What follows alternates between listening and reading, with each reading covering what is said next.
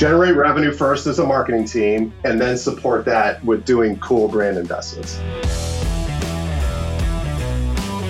I'm Pep Laya. I don't do fluff. I don't do filler. I don't do emojis. What I do is study winners in B2B SaaS because I want to know how much is strategy, how much is luck, and how do they win. This week, Kyle Lacey, CMO at Jellyfish. This guy, he has a wealth of knowledge. Previously, he was a SVP of marketing at Seismic, CMO at Lessonly, running marketing at OpenView, doing content marketing at Salesforce and ExactTarget. Basically, he has a ton of experience, lots of lessons learned. Today's episode of How to Win is going to be a little different. In this episode, Kyle breaks down 6 important lessons he's learned throughout his career. We discuss making the customer the hero, why you should always be willing to experiment and take risks, and why you should encourage your teams to grow their relationships. Let's get into it. So, why don't you kick it off with lesson number 1, a meaningful story. A meaningful story scales culture and community. My favorite quote ever is from Ben Horowitz, which is the company's story is the company's strategy. You and I both know, as you know, in the marketing world, the story is everything. I think where marketers lose is when they focus so much on only the external story of the company and not both the internal story of the employees as well as the external story of what the company is selling. What's the product offering? I believe that a great story will do 2 things.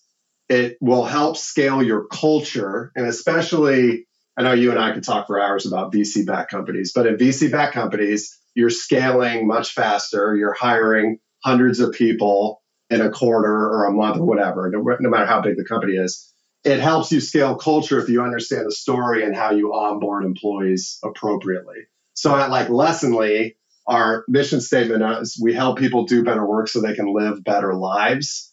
And do better work was our storyline. It was our external messaging because we had a training and sales coaching product. We help sales reps do better work.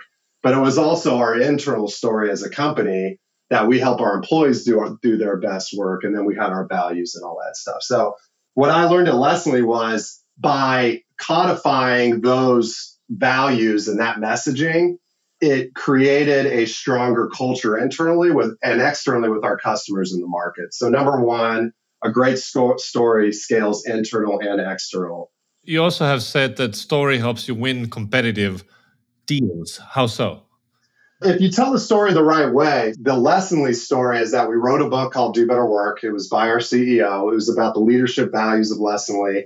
And what happened was our prospects were buying the book, and Max was going and speaking to these leadership teams as we were in the sales process. So if we were competing against a trainee or a work ramp, none of that was happening on the competitive side. Max was in the room with these leaders despite the fact that we were in a sales cycle. So it just helped in terms of relationship building with champions and buyers. And it was also different. Like we weren't giving a book that was like, here's the 6 steps to build a great sales training platform. It was, here's how you can become a better leader.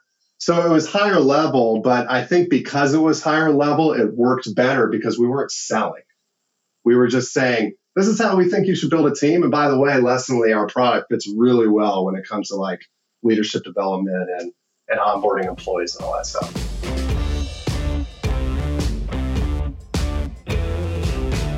As startups get bigger, they realize that they need to communicate more on story.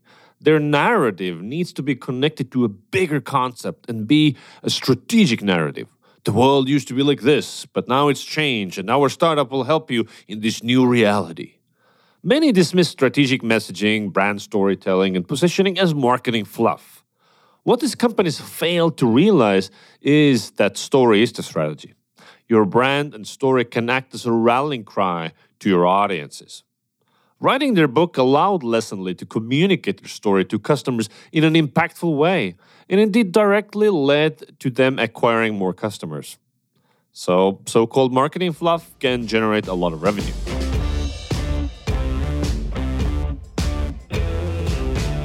You've also said that story plus category creation is even more win. How do those two things fit together?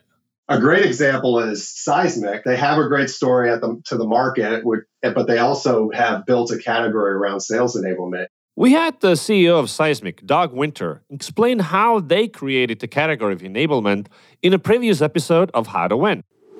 And I think as you're defining a category, you really are. You're defining the category. Everyone has a picture in their head when you say words like enablement.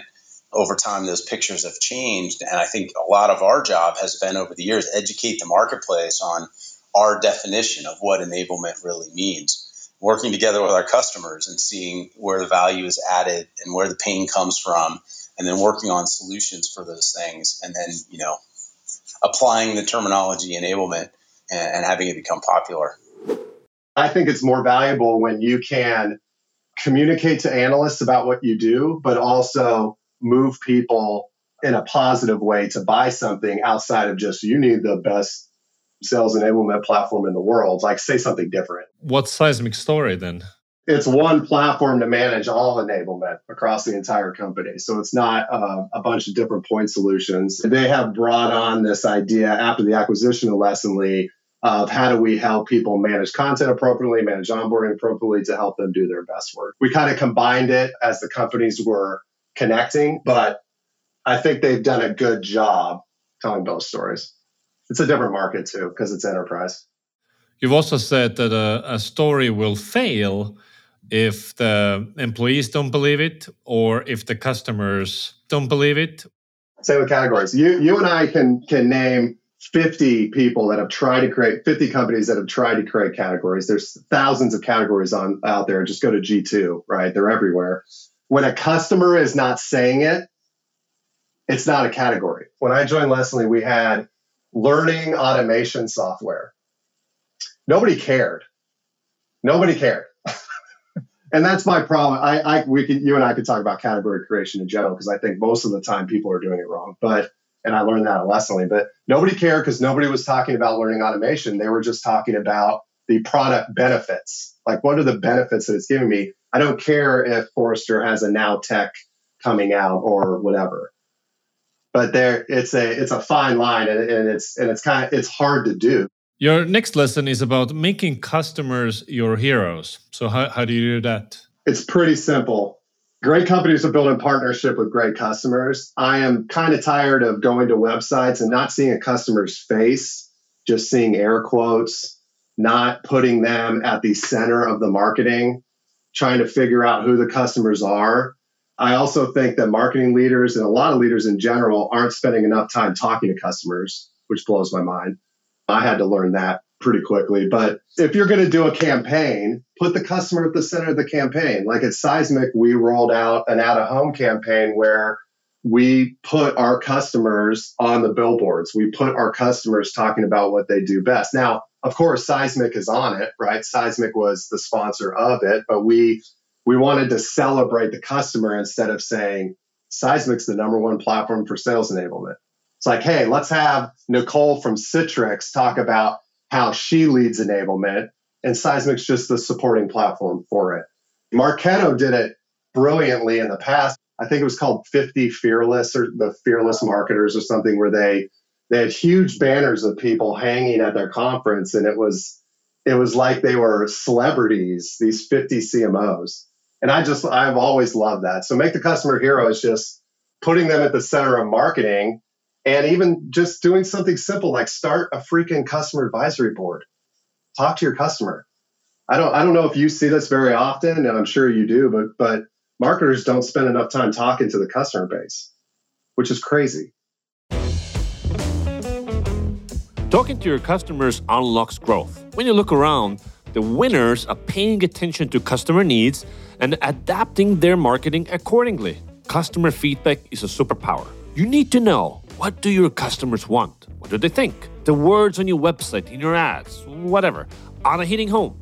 Are the people nodding their heads? And if you don't know what they're thinking, you might be sending out irrelevant messages that nobody cares about for years. If you don't know the customer, that's a problem. Here's Red Hat's Claire DeLandi talking about the techniques they use to get to know their customers. you have, I would say, the old traditional way of doing surveys, focus groups. We use a lot of communities within Red Hat as well. We have a developer community, we have some tech community. So we try as much as we can to speak to customers and potential customers to reflect on, what's going on. We're lucky as well to work with a lot of different partners who are feeding us as well with some feedback. So we are not just alone selling to customers. We have a broader ecosystem supporting us. So I think we are trying as much as we can to get some insights from different perspectives. We're talking as well a lot to influencers, analysts, and the media as well is helping us as well to better understand, the trends and how to capture really the market trends. Your third lesson is about revenue versus brand, or rather, revenue first, brand second. I believe that brand marketers have the hardest job in the world because it's really, really hard to justify spend. It's really, really hard to talk about why you should spend X amount of money without using like attribution models or share of voice or whatever the hell metric you can come up with, NPS scores. I believe that marketing should be generating revenue or pipeline first, and then making the brand investments once they've figured out the revenue side. Revenue gives you a seat at the table as a marketing leader. If you think about budgets, it usually breaks down 60% should be demand gen, 20 or 30% should be brand spend, and then 10 to 15 is operations. But that 60% is your most important. So at Lessonly, we were spending 60 to 70% on generating inbound revenue. And then the 20 to 30% that we spent on brand was less important to the board because we were hitting our revenue numbers. We did a Lego llama, we did a board game, we did events, tons of digital events.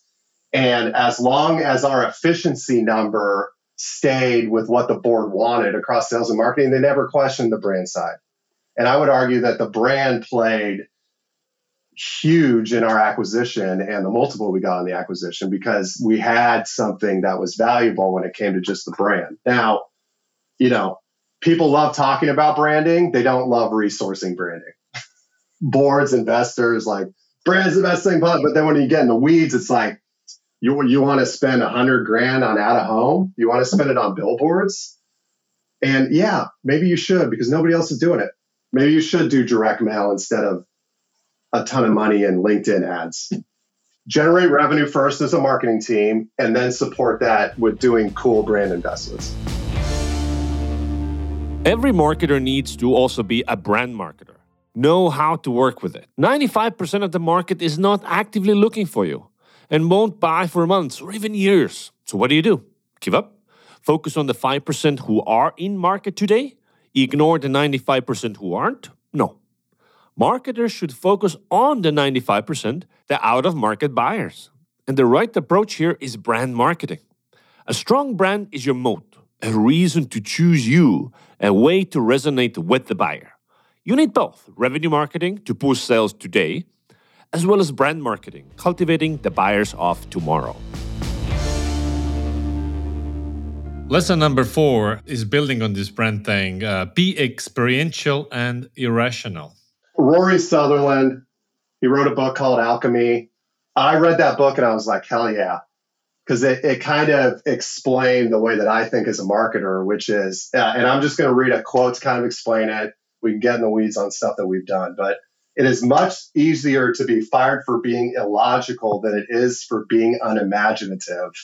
The fatal issue is that logic always gets you exactly the same place as your competitors. Marketing, without allowing your team to be a little bit irrational, you're never as creative as you can be. So for brand campaigns, as an example, we never put a revenue number or a pipeline generation number on a brand campaign because I didn't want the creative team to be stuck thinking about a pipeline number. I wanted them to be as creative as possible because our competitor was not going to say, we need to send a golden llama to people through direct mail. They were never going to do that, or they were never going to design a board game. And I believe that differentiated us as a company because it was the experience. And ultimately, as marketers, the only thing that makes us relevant is the experience we're creating for the prospect or the customer. That's it. That's our relevance level. So if you can create some irrationality, it kind of helps with the creativity of the team and all that stuff. That's why we launched clothing lines at Lessonly, at Seismic, and it makes things more fun too. New ideas differentiate brands, and they create memorable experiences. Some business problems you have might be logic proof, and irrationality is exactly what's needed. Here's Rory Sutherland explaining it. If there were already a logical answer, we would have already found it. Now, this isn't the Middle Ages. There isn't a shortage of people who are desperately trying to look logical to each other. You can call them McKinsey, you can call them your board of directors, you can call them your finance department, you can call them your procurement department. Rational people are all over the sodding place, and they control everything. Therefore, if a problem is persistent, it's fairly likely, I would suggest, that the reason for the persistence of that problem is that it's logic proof. There may be a solution to it, but conventional linear rationality isn't going to find it. And so, a little while ago, I totally hate things that aren't dishwasher proof. So I said to my wife, look, here's a suggestion. For 2 years, we'll treat everything in the kitchen as if it's dishwasher proof. And by a process of Darwinian elimination, 2 years down the line, everything that survives by definition will be. Now, in the same way, if you expose everything to logic and the thing still persists as a problem, it's fairly reasonable to assume that logic isn't the answer to that particular problem. So the problems that persist, the problems that bedevil government decision-making, the problems that divide politicians, the problems that obsess businesses are probably still problems because no one's yet had the balls to try an irrational solution to them. Hiring creative people and giving them space to think.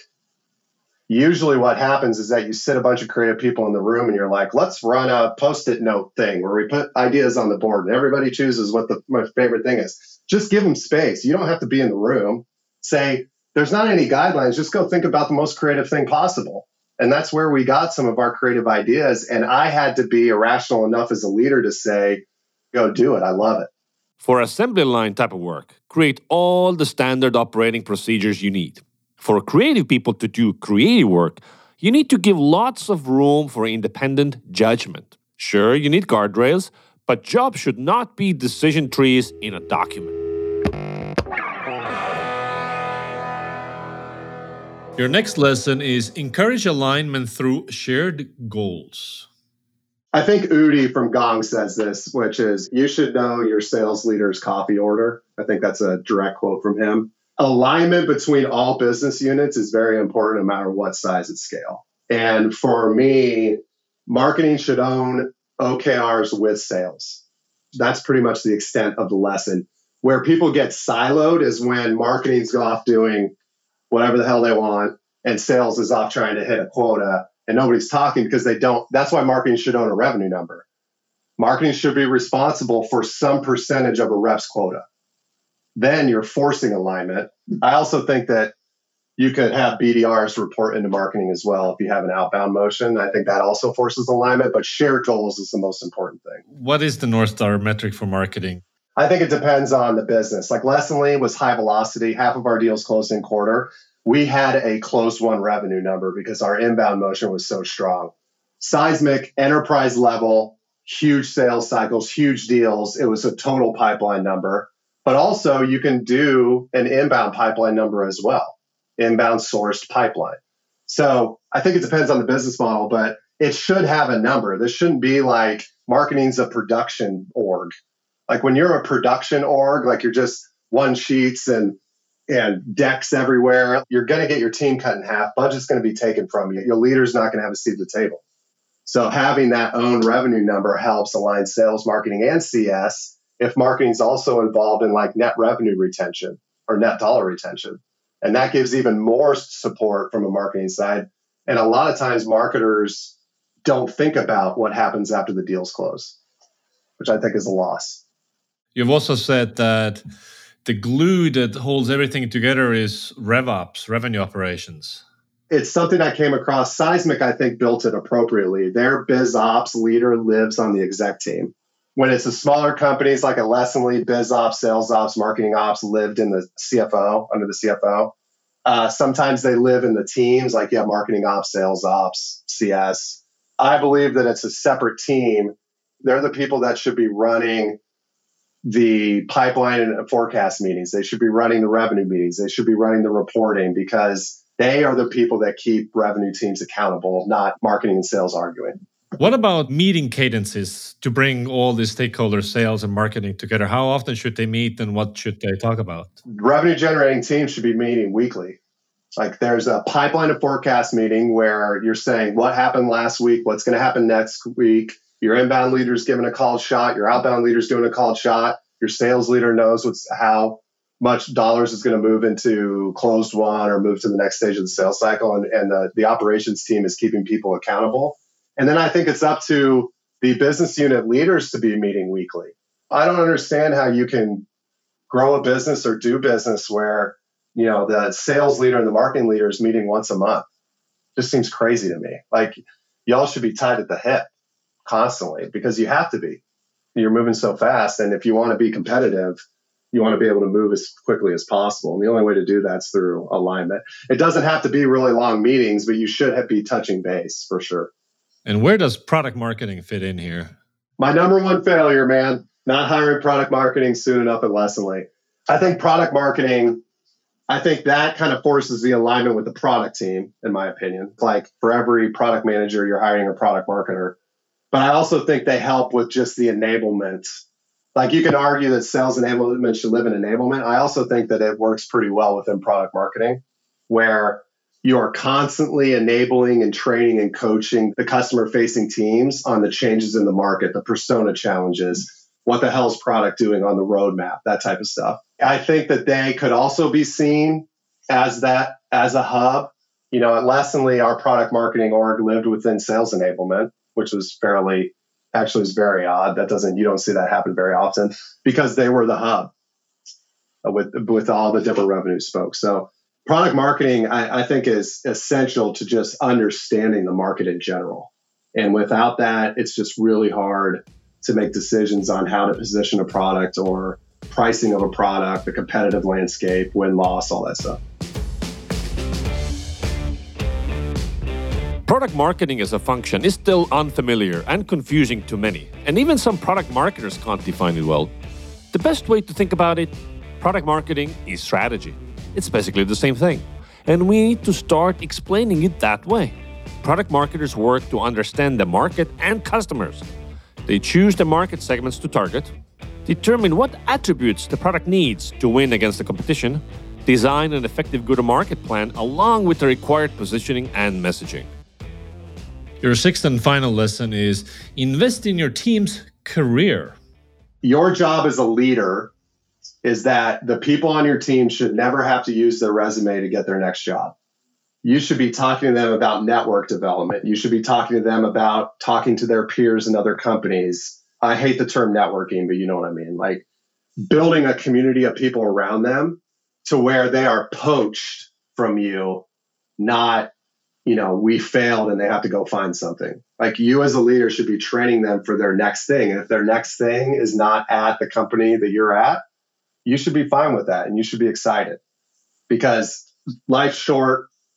Life's even shorter in venture-backed software. But that's what I tell every team I manage. It's more about your career than it is the job you have right now. And in very practical terms, then, what do you do? How do you ensure that as a manager? It is, how many meetings are they having on a quarterly basis with their peer group? You need to do 2 a month. Hey, demand gen manager, I would love for you to meet with 2 other demand gen managers, and I'd love to know what you talked about. That came very naturally to me because my father taught me that early on. I hated it when we talked about it in high school, but he taught me it. And it just does not come naturally to people to say, oh, I should go talk to my peers. They're so focused on their day-to-day that they don't think about what you could learn. This is why we do podcasts. This is why we listen to podcasts. If I'm really, really stuck on something, I'm going to send Udi a note through LinkedIn, because that's what makes the job fun. But yeah, I would have it as a personal OKR for your teams, is that they have to meet peers. Personal relationships open most of the doors, from business deals to Stanford graduate program entrances to raising VC money. Relationships get you backlinks, conference speaking slots, and word of mouth. Basically, the good old nepotism is well and alive. No matter your goals, relationships is the rocket ship to get you there. As the saying goes, contacts become contracts and your network is your net worth. Here's Verhaal Brand Design's Philip van Dusen explaining the benefits of strong business relationships. Building relationships and establishing trust over time is probably the most important thing that you can do for your business. And it's also the most important thing and the best way to build your network. It's all about giving value to others and hopefully in time getting value from them. So getting people to the point where they really look forward to hearing from you and look forward to opening your emails is valuable, because eventually when you ask for that favor, you ask for that referral, you ask for that introduction, they're going to be more apt to give it to you. You may be looking for a job referral, or you may be looking for a client introduction or some sort of LinkedIn introduction or something like that. So when you ask for that favor, they are more likely to say yes. Essentially, what you've done is you've built up equity with them. You've built up relationship equity. In addition to these 6 core lessons, you've had some other interesting thoughts that I would love your take on. Like, one is budget size doesn't matter. It's about moving quickly. What I found with moving into a larger org when we moved from Lessonly to Seismic, where my budget was basically 10x what I had at Lessonly, the tactics that we were employing didn't change at all. It was just the size. It was just the size of what we were spending. So for me, I thought that, hey, with the larger budgets, you're still doing a ton of testing. You're still trying to figure out the most optimal way to spend this money. It just doesn't change. It does not matter whether you have 1 million in program spend or 10 million in program spend or 100 million in program spend. You're still doing the same type of tactical things as a team, or you should be. When you don't, then you've got an issue.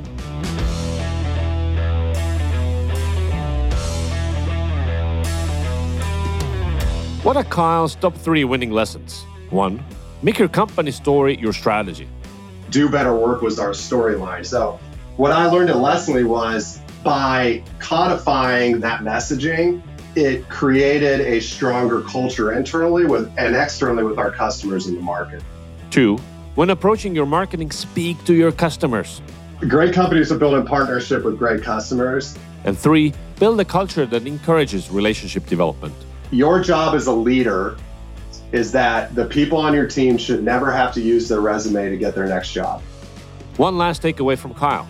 You're moving so fast, and if you want to be competitive, you want to be able to move as quickly as possible. And the only way to do that is through alignment. That's how you win.